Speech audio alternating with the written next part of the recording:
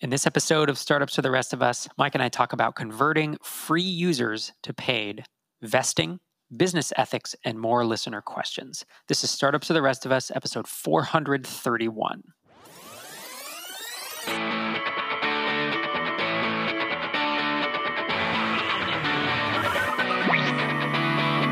Welcome to Startups for the Rest of Us, the podcast that helps developers, designers, and entrepreneurs be awesome at building, launching, and growing software products. Whether you've built your first product or you're just thinking about it. I'm Rob. And I'm Mike. And we're here to share our experiences to help you avoid the same mistakes we've made. So word this week, Mike. A couple of personal milestones for January. The first one is that I have averaged over 7 hours of sleep per night since I got my CPAP machine. So that is good. I'm glad to see that I'm actually getting sleep these days. And then the other one is that for January specifically, I kind of got back on the bandwagon for exercise. So I've logged 12 days of exercise for January. It's one of those like really small personal wins. It doesn't really make a difference in the grand scheme of things, but it's nice to see that things seem to be getting back on track. That's awesome, man. Yeah, the 7 hours, isn't that up from 3.5, like 4 hours or so? I mean, that's a huge difference. Yeah.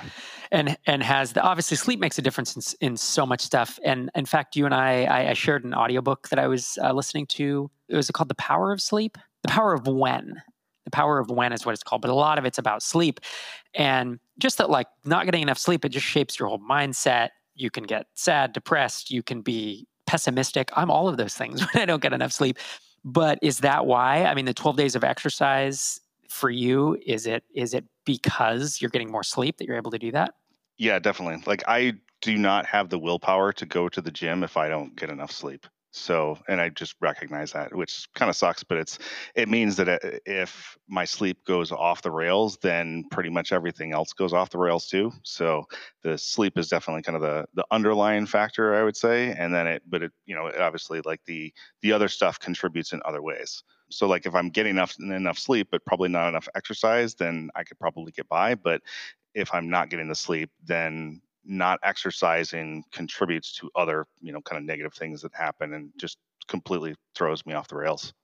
Yeah, I can totally imagine that. I mean, the same thing happens to me, Glad to hear it, man. And has your mindset shifted as well? Yeah, definitely. Like, definitely more optimistic about just about everything, to be honest. Yeah. It's amazing how, I don't know, like in some ways I look back at it and it's like night and day difference between now and like a couple of months ago, but it's just partly the mindset, but partly the ability to actually remember things. Like I remember conversations that I was in before where I would literally just forget words, and I still have, I would say, some lingering effects of that, but I'm hoping that it gets better and eventually goes away. Like, I don't know how bad things can get or how long that like it can affect you, the sleep deprivation. I mean, I've read horror stories and stuff about like people who don't get enough sleep for extended periods of time. It's just like long-term brain damage and stuff, which is kind of terrifying, but I don't know how bad that was for me, and it's not something I'm going to find out exactly anytime soon. And if I don't remember it, did it ever happen? I don't know. That's right. And can't we just blame it on getting old too? Well, you could. I'm young. I could. Oh, wait a minute. So, hey, we had a pretty cool comment on episode 423, which was where we talked through our goals for 2019. And you essentially looked back on 2018 and you said it was a complete bust. I got 1s out of 5 on all my goals. And I was pulling some things out of you, like what were some wins, right? But Sarah chimed in the comments and said, hey, Mike, I think you could think about 2018 a bit differently. You actually had a major win, which was finding out that you have sleep apnea. Without that discovery, 2019 would have been the same or even worse than 2018. But now you know what the problem is. You can do something about it. And as you both discussed, lack of sleep messes up absolutely everything. And I want to throw in here that knowing is half the battle, after all. Am I right? Yo, Joe? Yes. Yep, all right. G.I. Joe. So back to Sarah. She says, so rather than feeling crappy about not meeting any of your 2018 goals, maybe you could reframe 2018 as a transition year or a turning point. Best of luck for 2019. Hope it's everything you want to be. Thanks, Sarah. Appreciate that. I mean, I have, like, even recently I've started kind of rethinking my thoughts on what last year were. And I write it off as kind of more of a learning experience of like, yes, this happened and it sucks, but at the same time, there's literally nothing I can ever do to get that time back. So I may as well just kind of buckle down and move on. Yep. Sometimes that's what you got to do. We also had another comment that I thought was was poignant, and it was about episode 428, where we answered some listener questions. One of them was about equity split. And Rob chimed in. I don't know his last name. It wasn't me, but he chimed in the comments and he said, regarding the equity split question, you missed mentioning vesting periods and cliffs, which is super important. And he's correct. And what's interesting is normally I do when we talk about equity splits, but typically, even if two co-founders are starting a company together, you want them to vest their equity over a period of time. The range tends to be 2 to 4 years. And you often have a cliff at the front, meaning you get zero equity until 1 year in, then you vest that whole year at a time, and then you vest the rest on a monthly schedule. It's not how you have to do it, but it is the most common way to do it. I think it's why Combinator has kind of set it up, and I believe they use either a 3 or 4 year vesting with a 1 year cliff up front. So I appreciate Rob for calling that out. That what you're trying to save yourself from is someone working on your business for 6 months, splitting, leaving, and then he or she owns half the company. You're trying to avoid that so that everyone puts in their time and earns their equity in essence. So thanks for chiming in with that, Rob. One other thing I wanted to mention is that I've started adding to the email courses and stuff that I have on the BlueTick website. And based on those, I actually got an email this morning from somebody inviting me to contribute to their online publication and wanted to talk to me a little bit more about it. So I'm going to try and set up a meeting to discuss that with them next week. But there's another one that I have that is in the works as well that's completely unrelated to the online course that I have. But both of them have publications that are catering to people who are doing email marketing. So it's kind of exciting to see that those opportunities, I'll say, are starting to show up. That is fun. Will you mention them on the show and or link to them when the time comes? I will as soon as or at least when they get closer to going live, or I know that they're actually going to go live. I'm sure that you're no stranger to this, but I've been on podcasts before, or different places like written articles and stuff, where you write it and submit it, or you record the episode, and then for whatever reason, it just never sees the light of day. So I'll wait a little while until I actually do that. Yeah, no, I actually do more vetting now of podcasts or magazines or whatever that want to interview me, because I have had enough of those happen where I spend the time to do it and then it never sees the light of day, and it's kind of tough. So cool. Sounds good, man. Well, today we are answering some listener questions. Our first is a question about business ethics, which I think is kind of interesting. So it's from Paul McMahon. He says, hi, guys. I don't think you've ever done a show on business ethics. I'd be interested in hearing about some of the ethical challenges you've faced when running your businesses and how you've approached them. For me personally, my biggest challenge has been deciding how to approach dealing with businesses I consider to be unethical.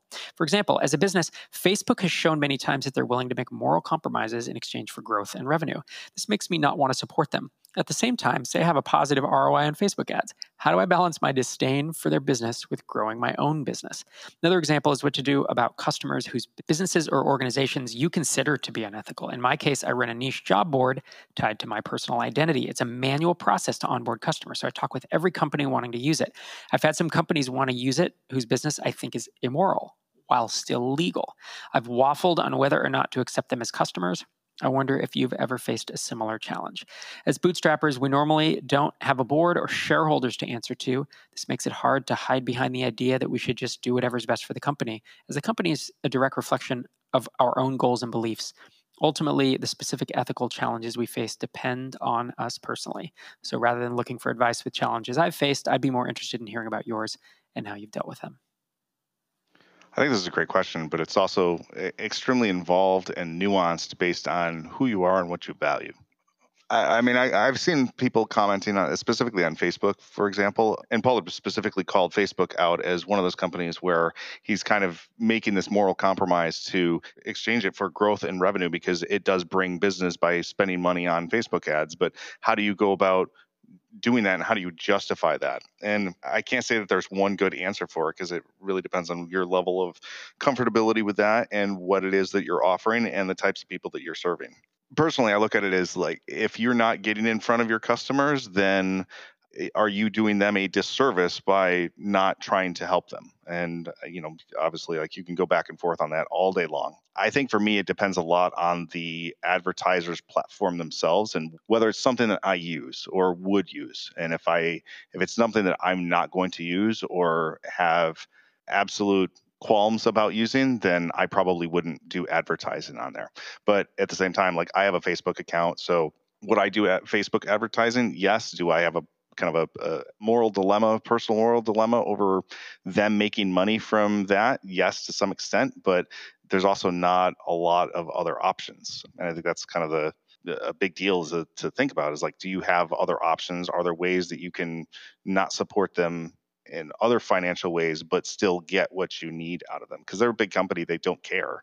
I think that's a good point. I want to hop in here because it's like, look at Amazon and Apple and Google and Facebook and I don't know, GE and Procter and Gamble, and all these companies. I don't love everything they do. Right? I don't think, they all make missteps and they all do something. So something that's either unethical or immoral or whatever, however you want to frame it. So I think your point of it being nuanced and like having to weigh these things, it's an interesting, I like how you said, if I'm not going to do Facebook ads, I really you should delete your Facebook account too. And some people do that, but if you haven't done that, I don't know that it matters to you enough if you're still engaging with the platform. Well, that's kind of what I was thinking is like, if you're not so opposed to Facebook that you haven't deleted your Facebook account yet, then you're probably not that violently opposed to them such that supporting them through advertising on their platform really makes that much of a difference. But if you have deleted it, then you're probably not going to create a new one just so that you can do that. And I know that there are some people who have deleted their Facebook accounts and then created one specifically so that they could do advertising. And that's because Facebook will not allow you to do advertising unless you have a Facebook account linked to it, which kind of sucks. But if you're going to go down that route, then what do you do about it? Your options are to not do the ads or to do them. Yeah, this is, what's interesting is I always think back, he's asking basically about ethics, and these terms ethics and morals, they do relate to like right or wrong conduct. But if I looked up a definition of them, and I always think of this as like they can be used interchangeably, but ethics refer to rules provided by an external source, and morals are individuals' own principles, right? So ethics can be laws, or it can be workplace code of conduct, or it can be religious principles, whereas morals are something that comes from inside you. And I do think here that they can overlap, but they're not always the same. Like sometimes your morals can conflict with the ethics, with laws. You don't agree with a law that's passed, and you wholeheartedly don't think that's ethical. So I think I'm not trying to muddy the water or get philosophical here, but I do think that with bigger businesses, it is easier to make this ethical argument that it's a larger body and there's legal requirement, right? That you do what's best for the shareholders. Whereas with smaller companies, it's not. And have I faced moral dilemmas over the years? Yeah, I have. I turned down, there was a time when I was unemployed. It was right after the .com bust. And someone was going to give me a contract it was like $15,000. And so it would have kept us. This is when we were young and living pretty svelte, and it was going to keep us going for a couple months, probably 3 months or so. And I went through, talked the guy through my hourly rate, did all this stuff, and he's like, "This sounds great. Let's get started right away." I was going to work from home. It was all this thing. And then when he started walking me through the site, I was like, "Yeah, this isn't something I can support." Like, I was like, "I'm sorry, man, but this isn't something I could show to my kids." And so while I don't have an issue with it, and it's not illegal, it's just not something that I can do. And it was a very hard decision for me. But I've never looked back and thought, boy, I really should have, sacrificed. There was just something in me that didn't agree with it.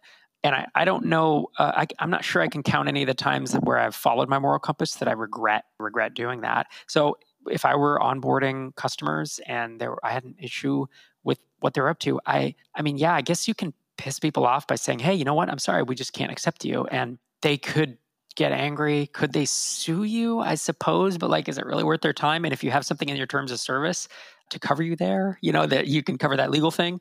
But in my opinion, if you run your own business and you're bootstrapped, you're doing it for a lot of reasons. And one of those is so you control your own destiny, right? And I feel like I want to be able to get up every day, look myself in the mirror and believe in what I'm doing. And, each of us might have a slightly different definition of that because our morals are different from person to person. But one part of that for me is I want to be able to tell my kids about any investment I make in any company, and I want them, and any company that I fund, that I advise, that I work on, I never want to have to say, "Oh yeah, don't tell the kids about that company." And so there are certain businesses that are legal that I am going to personally not invest in or be associated with because of that. And that happens to be my moral compass, but it doesn't necessarily need to be, yours as a listener. Yeah, I think there's a good distinction there between ethical, moral, and illegal. Like I definitely don't want to be on the side of doing things that are illegal, but at the same time, I think if you take a step back from that and look at like the United States, for example, there's marijuana legalization all over the place, but it's still not legal at a federal level. So like it's becomes a very much a gray area at that point. It's like, is it legal? Is it not? It depends on which laws you're looking at. And there's some people who are like, I don't care. I don't agree with the law. I'm not going to follow it. And that's totally your choice. And maybe you're doing something illegal at that point, but is it moral or ethical? And I think that your points about the difference between those are head on. I mean, and I agree with you in terms of what I would be willing to do and what like I would want to be able to show to my kids. Like I wouldn't want to be involved in stuff that I would have to hide from them. I'm not into hiding things. So this is an interesting one. And I think that Paul asked specifically about the ethics, but I think what he's talking about is morals. You know what I'm saying? He talked about business ethics, but he said, I've had some companies want to use it whose business I think is immoral. And that is, it's subtle, it's a nuance, but it actually is a different thing because ethics would be, again, an external force on you. And honestly, like this is something that I've struggled with to some extent because with Bluetick specifically, people can use Bluetick for cold email outreach. And I'm not a huge fan of it. Like I don't do a lot of cold email outreach, mainly like I will pinpoint like email certain people, but I'm not going to like throw them into an automated sequence if I don't think that it's a good chance that they're going to be interested in. And quite frankly, like I will find ways to make it a warm introduction instead of a cold email. Like I'm just not going to drop somebody a completely cold email because one, I don't think that it works very well. And two, I think there's better ways to provide value and get in front of people than just dropping a completely cold email out of the blue. But there are people who do feel that that's a viable strategy and they want to do that. And I do struggle to some extent with like, what do I do with those people and how should they be treated? And I don't treat them any different than any other customer, but at the same time, I do struggle to some extent with like, what should I do with the business itself? How do I turn these people away or say, hey, look, maybe there's another piece of software that you should be going to use? Because some of them will come to me and say, hey, I have my own mail server and I'm able to send, I forget what it was. Some customer came to me or prospective customer and they said they've got their own mail server and they bumped it up to like 32 processors and could send like thousands of emails per second. And I'm like, this is not something that I really want to be involved in because like I kind of know in the back of my mind without being told what is probably going to happen there.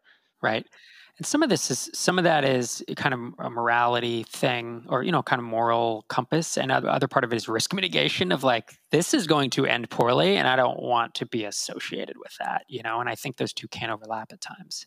Oh yeah, definitely. I mean, there is that aspect of it. For this, it was just like how comfortable. I mean, we talk about this at MicroConf to some extent too. Like there's certain marketing strategies that people will use and it's not illegal. It's not something that you can't do. It's just you're not necessarily entirely comfortable with it, so you won't do that. And it's a hard decision to make, and every single situation is a little bit different. And it's just hard. I don't have great advice for that.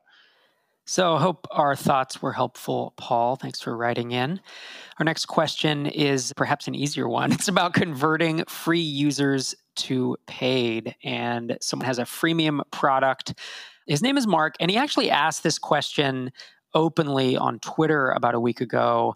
And I think someone then, it was Adrian Pewter, he kind of pinged you and I and Ruben on Twitter. And I said, I have some quick thoughts, but frankly, this deserves more than 280 characters of thought. So I asked Mark, the original poster, to write in with more details. He didn't. I'm assuming he either got busy, just wasn't that interested in hearing our thoughts or whatever.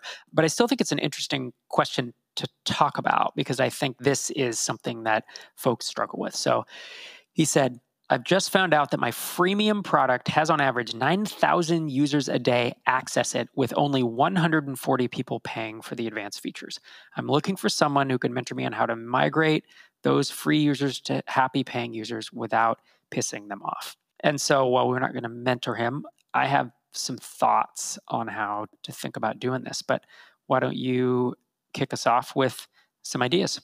Well, I think to start with is that 140 people out of 9,000 is about it's a little over 1.5%. It's like 1.55%. So if my memory serves me, that's actually not a terrible freemium rate. Yep, I believe Dropbox in the early days, the numbers they published was like 3% from free to paid over 12 months. And when they did that, they had such a high funnel volume that was their business model. And who knows what it is now. But so I agree, 1.5% is not, I mean, it's in the order of magnitude of what Dropbox had.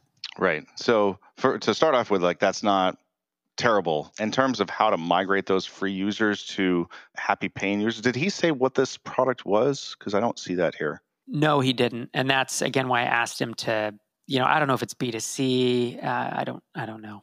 My guess is that it would be to B2C. It doesn't seem like it would be anything else. Yeah, I would think so. I'm not sure why you would do freemium with deep B2B. Right. I shouldn't say that, because there's MailChimp and Drip and they have free plans. There's whole reasons for that. But flippantly, on the surface, if you have 9,000 free users and 140 paid, I'm guessing it's a B2C product. Right. So I think there's a few different ways you could go about this. So it looks to me like he started going down the path of analyzing who is using the product, and that's a great place to start. Like, if you know that 9,000 users a day are accessing it, something that brings to mind, though, is that the users per day is not necessarily reflective of like the total number. So that 1.5% that you and I just talked about, it's probably, I don't know, substantially lower than that, because he's saying users per day are actively logging in versus how many is it over a month or 3 months or over the course of a year? Like, how many total accounts are there versus the number of people who are using it? And I'm not saying that you're going to be able to charge all those people. It's just kind of a benchmark for like how many people have started using it and decided to keep using it versus how many people decided that it was worth it enough to pay. That aside, like, take a look at seeing what features people are using and compare them between the paid users and the free users, and see if there are places where they are using certain features or using a certain amount of it. So if it's, I don't know, like, let's say like Buffer as an example, if you have a certain number of social profiles connected, I think it's 3 or 4, like you're still qualified for the premium plan, but then once you get above that, then you have to pay for it. And see what those metrics look like, and see if there are places where you can see that there are people who would probably pay for it if there was a barrier there, or if there was a paywall to go over that limit. In order to convert them over from free to paid, you're going to have to be really, really careful, because if you simply take something away, let's say that the limit was, you decide that it should be 5 and a lot of people have 10, those people who are not paying for it now are going to be really, really upset that you made them start paying for it, even though you're providing value. You can kind of segment your list a little bit, see who signed up with a work account versus a free account. There's places on GitHub where you can go and you can find like lists of mail servers for, like, they include things like Gmail and Yahoo and AOL and all those things, but basically free email accounts, those providers, match that up against your list, see who's probably using a work account versus a paid account or a free account, and target those people who are using a work account first as the people to try and get them to upgrade. Offer them some sort of special discounts or incentives, maybe something above and beyond what the typical package would be. You can also do kind of a Netflix model where you grandfather them in for a certain time period, let's say 6 months or a year, and say, look, we're going to start charging for this, but we're not going to do it right now. We'll do it in that time frame. And that way you can kind of gauge the response as opposed to just doing it and then dealing with the fallout. Those are just a bunch of things off the top of my head. Rob, I'm sure you've got plenty to add. Yep. No, I totally do. And I mean, that's the thing. I think there are different options here that you have to think about.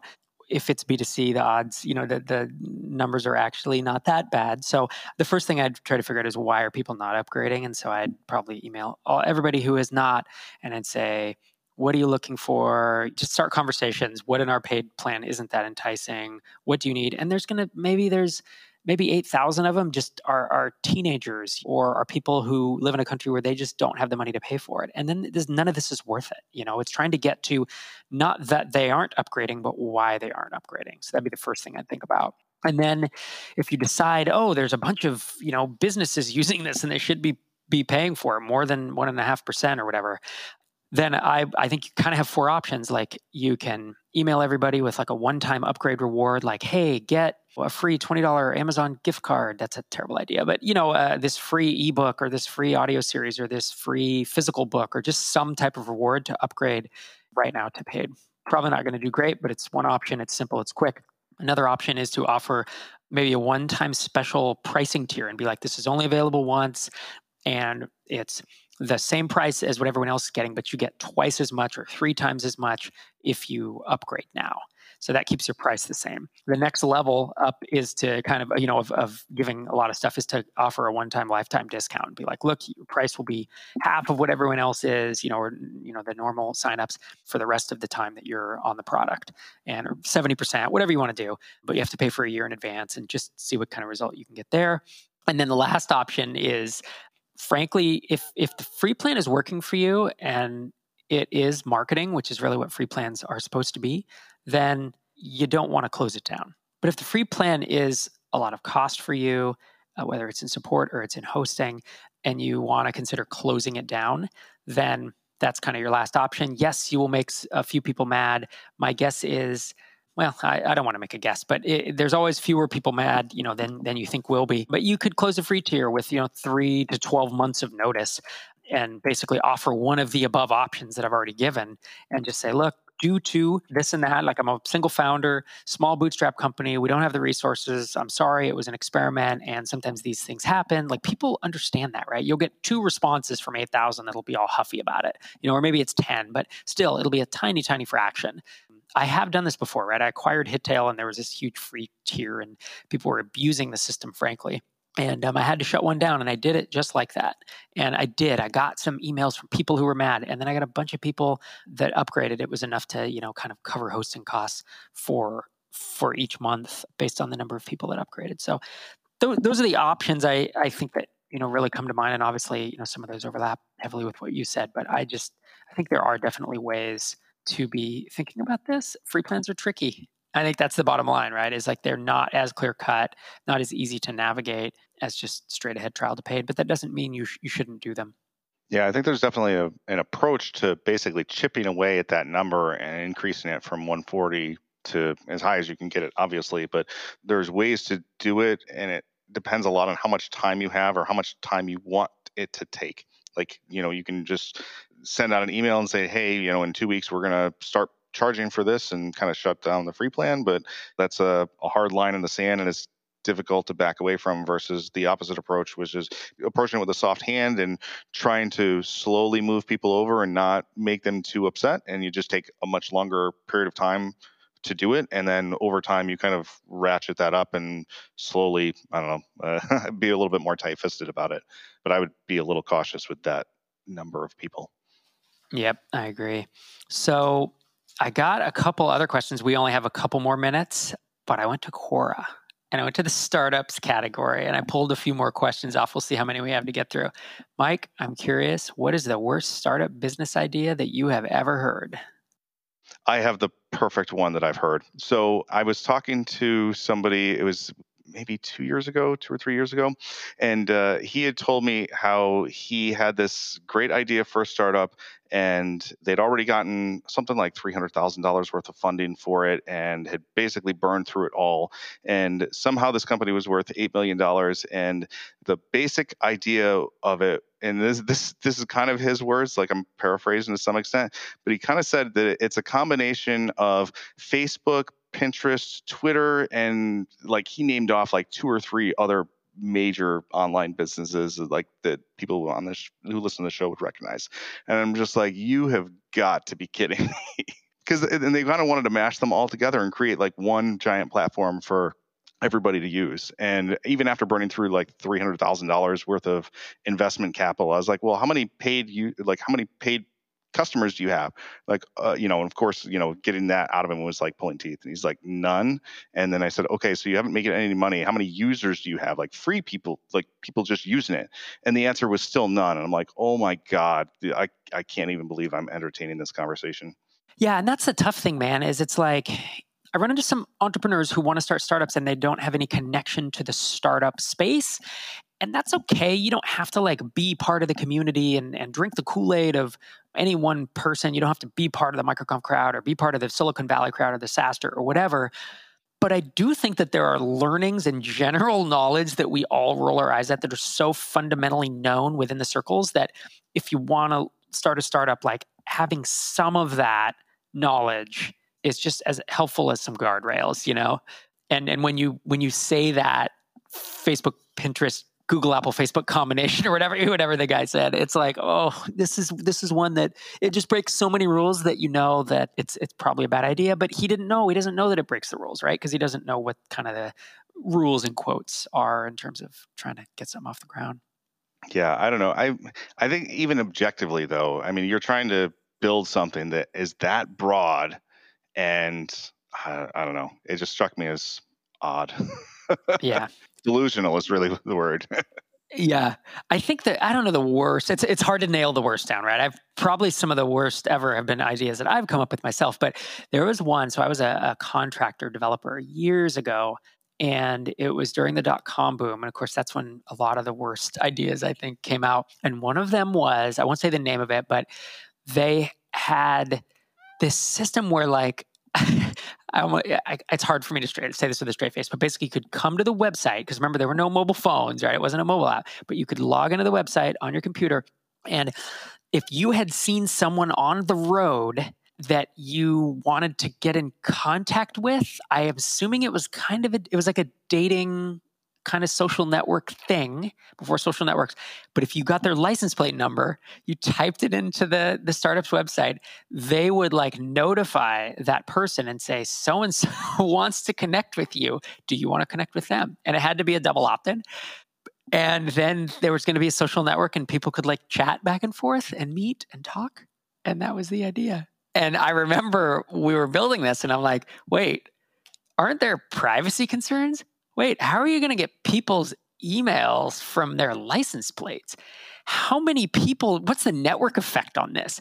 Who's going to think, it's just layers and layers and layers of questions of like, how will this ever work? Now, and again, at least if you had a mobile phone or something and you could take a picture of their car and yours and then they could see you. But if you suddenly got an email from this company that's like, someone wants to connect with you, they did it based on your license plate. And you're like, I don't know who that person is. Like, I didn't see them while I was driving on the freeway. Is it, you think it's bizarre or you think it's good? You think it's gold? No, I definitely don't think it's gold. But I also will say flat out that it is hard to predict what the general population will do or will gravitate towards for certain types of social apps. Like if you would ask me, I forget what, Snapchat, for example, like if you were asking me 5 years ago, like, oh, will Snapchat ever be a thing? I'd be like, no, that's the dumbest thing I've ever heard. It was my idea and I asked you and you told me not to do it. And look where that got us, Mike. I know. But like, it's hard to predict when those things come up, like whether or not that's going to go anywhere. I mean, I think that it's personally, would I ever use it? Heck no. Like, there's no way. Like, that's just like got stalker written all over it. So I think that you'd have a hard time getting traction with it, but would nobody use it? I can see people deciding they wanted to use it if they were in a hit and run and somebody took off and they're like, I think I have this license plate. Although they just give it to the cops. So what difference does it make? Yeah, that's the thing. Then they'd contact him and be like, do you want to hear from this person about your hit and run? And you're like, no, rejected. That's funny. All right. So last question of the day, Mike. What are the things that no one tells you about starting a startup? I think the thing that comes to mind here is that there are going to be days, possibly weeks and months, where you get up in the morning and you say to yourself, I didn't sign up for this. and it's like, it's all going to be related to stuff that like you thought you got into the business for one reason. And you find out that you're like going over your books line by line because somebody made a mistake, or there's some API that's coming in and hitting your app and you have to somehow lock it down because it's like basically DDoSing your systems. Like there's going to be things that come up where you're like, I didn't sign up for this. And the reality is you kind of did, but it's too late to do anything about it. And everyone has those days. Those are the two things I would say about that. Yeah, those are good answers, Mike. When I think about it, I almost think, because there's the thing, a lot of people will tell you that it's hard and a lot of people will tell you it takes a long time and such. And I've said that a lot. I think one thing that maybe we say on this podcast, but I'm not sure that I hear it outside of our small community. I mean, and honestly, like, the MicroConf, the Bootstrapper community is it's both big and small, right? In terms of the entire worldwide startup community, it's pretty small, even though it can have some influence on those folks. So just outside of our community, I don't hear many people saying, when you're starting up, try to get to revenue quickly and try to do that in, the first 6 months after launch. I think that there is so much importance put on growth of like user engagement or growth of numbers and just daily actives and this kind of stuff that I even think there's like SaaS founders launching with pure freemium models because they just think that the number of people coming to use their app is important or is what counts or something like that. And so I think that focusing on revenue early is something that I don't think is talked about enough. Yeah, I would say I agree with that. I think this is something of a common fallacy. And I almost want to blame Steve Jobs for this, but people think that, and I'm not immune to this, but like you think that if you build something great, people are going to find it, or what the customer wants. That's really more it with Steve Jobs than anything else. Is like what the customer wants, and you just need to build it and then put it in front of them, and then you find out afterwards that you were way off base, and there's all these other things that you need to do, or that they want, or that they need, or subtle things that you need to now change. Whereas if you had just talked to the customer in the beginning, you would have learned that those things weren't true. And I think there's the aura or halo around Steve Jobs just sitting down and saying, I know what these people want and this is how it should work. And all the stories that go around where he just was very intuitive about it, what should be built. And people kind of think that they can do that too. And I think there's a big distinction between a multi-billionaire who who has been in that position and all of the rest of us. Right, and he eventually did that, I think. I mean, I think there's myth around it. It's, some of it's exaggerated. But he didn't do that early in his career. I mean, they completely, when was the last time you heard someone talk about the Apple IIe was designed by Wozniak, and it was so far ahead of its time that when it did catch on, it was amazing. But it's not like Jobs, aside from, crafting the outside of it or whatever, he didn't invent the Apple IIe. But he came up with the Lisa, which was a failure. He pioneered, really pushed the Macintosh forward, which was a failure early on and eventually caught on. And then he launched Next and built a computer that was a failure. You know what I'm saying? Like, he had a bunch of failures. And so he thought he knew what people wanted and actually didn't. And it wasn't until years later he eventually, if you read the book Becoming Steve Jobs, it talks a lot about his transformation and it touches on all those things. And that's what people forget is like you and me and the person who thinks they're Steve Jobs, we don't have the decades and the hundreds of millions of dollars to burn through to learn the lessons that he ultimately did. Because by the time he did come out and do the iMac, the iPod, the iPhone, all the stuff that he eventually had wild, amazing success with, a lot of people forget that he lost hundreds of millions of dollars of his and other people's money on the journey there. And he spent decades of his life basically learning that stuff. And most of us don't have the luxury of it. And that's kind of my point is like, we forget that piece of it. Yep. Well, interesting questions for sure. But if you have a question for us, you can call it into our voicemail number at 1-888-801-9690, or you can email it to us at questions@startupstherestofus.com. Our theme music is an excerpt from We're Out of Control by Moot, used under Creative Commons. Subscribe to us on iTunes by searching for Startups, and visit startupstherestofus.com for a full transcript of each episode. Thanks for listening, and we'll see you next time.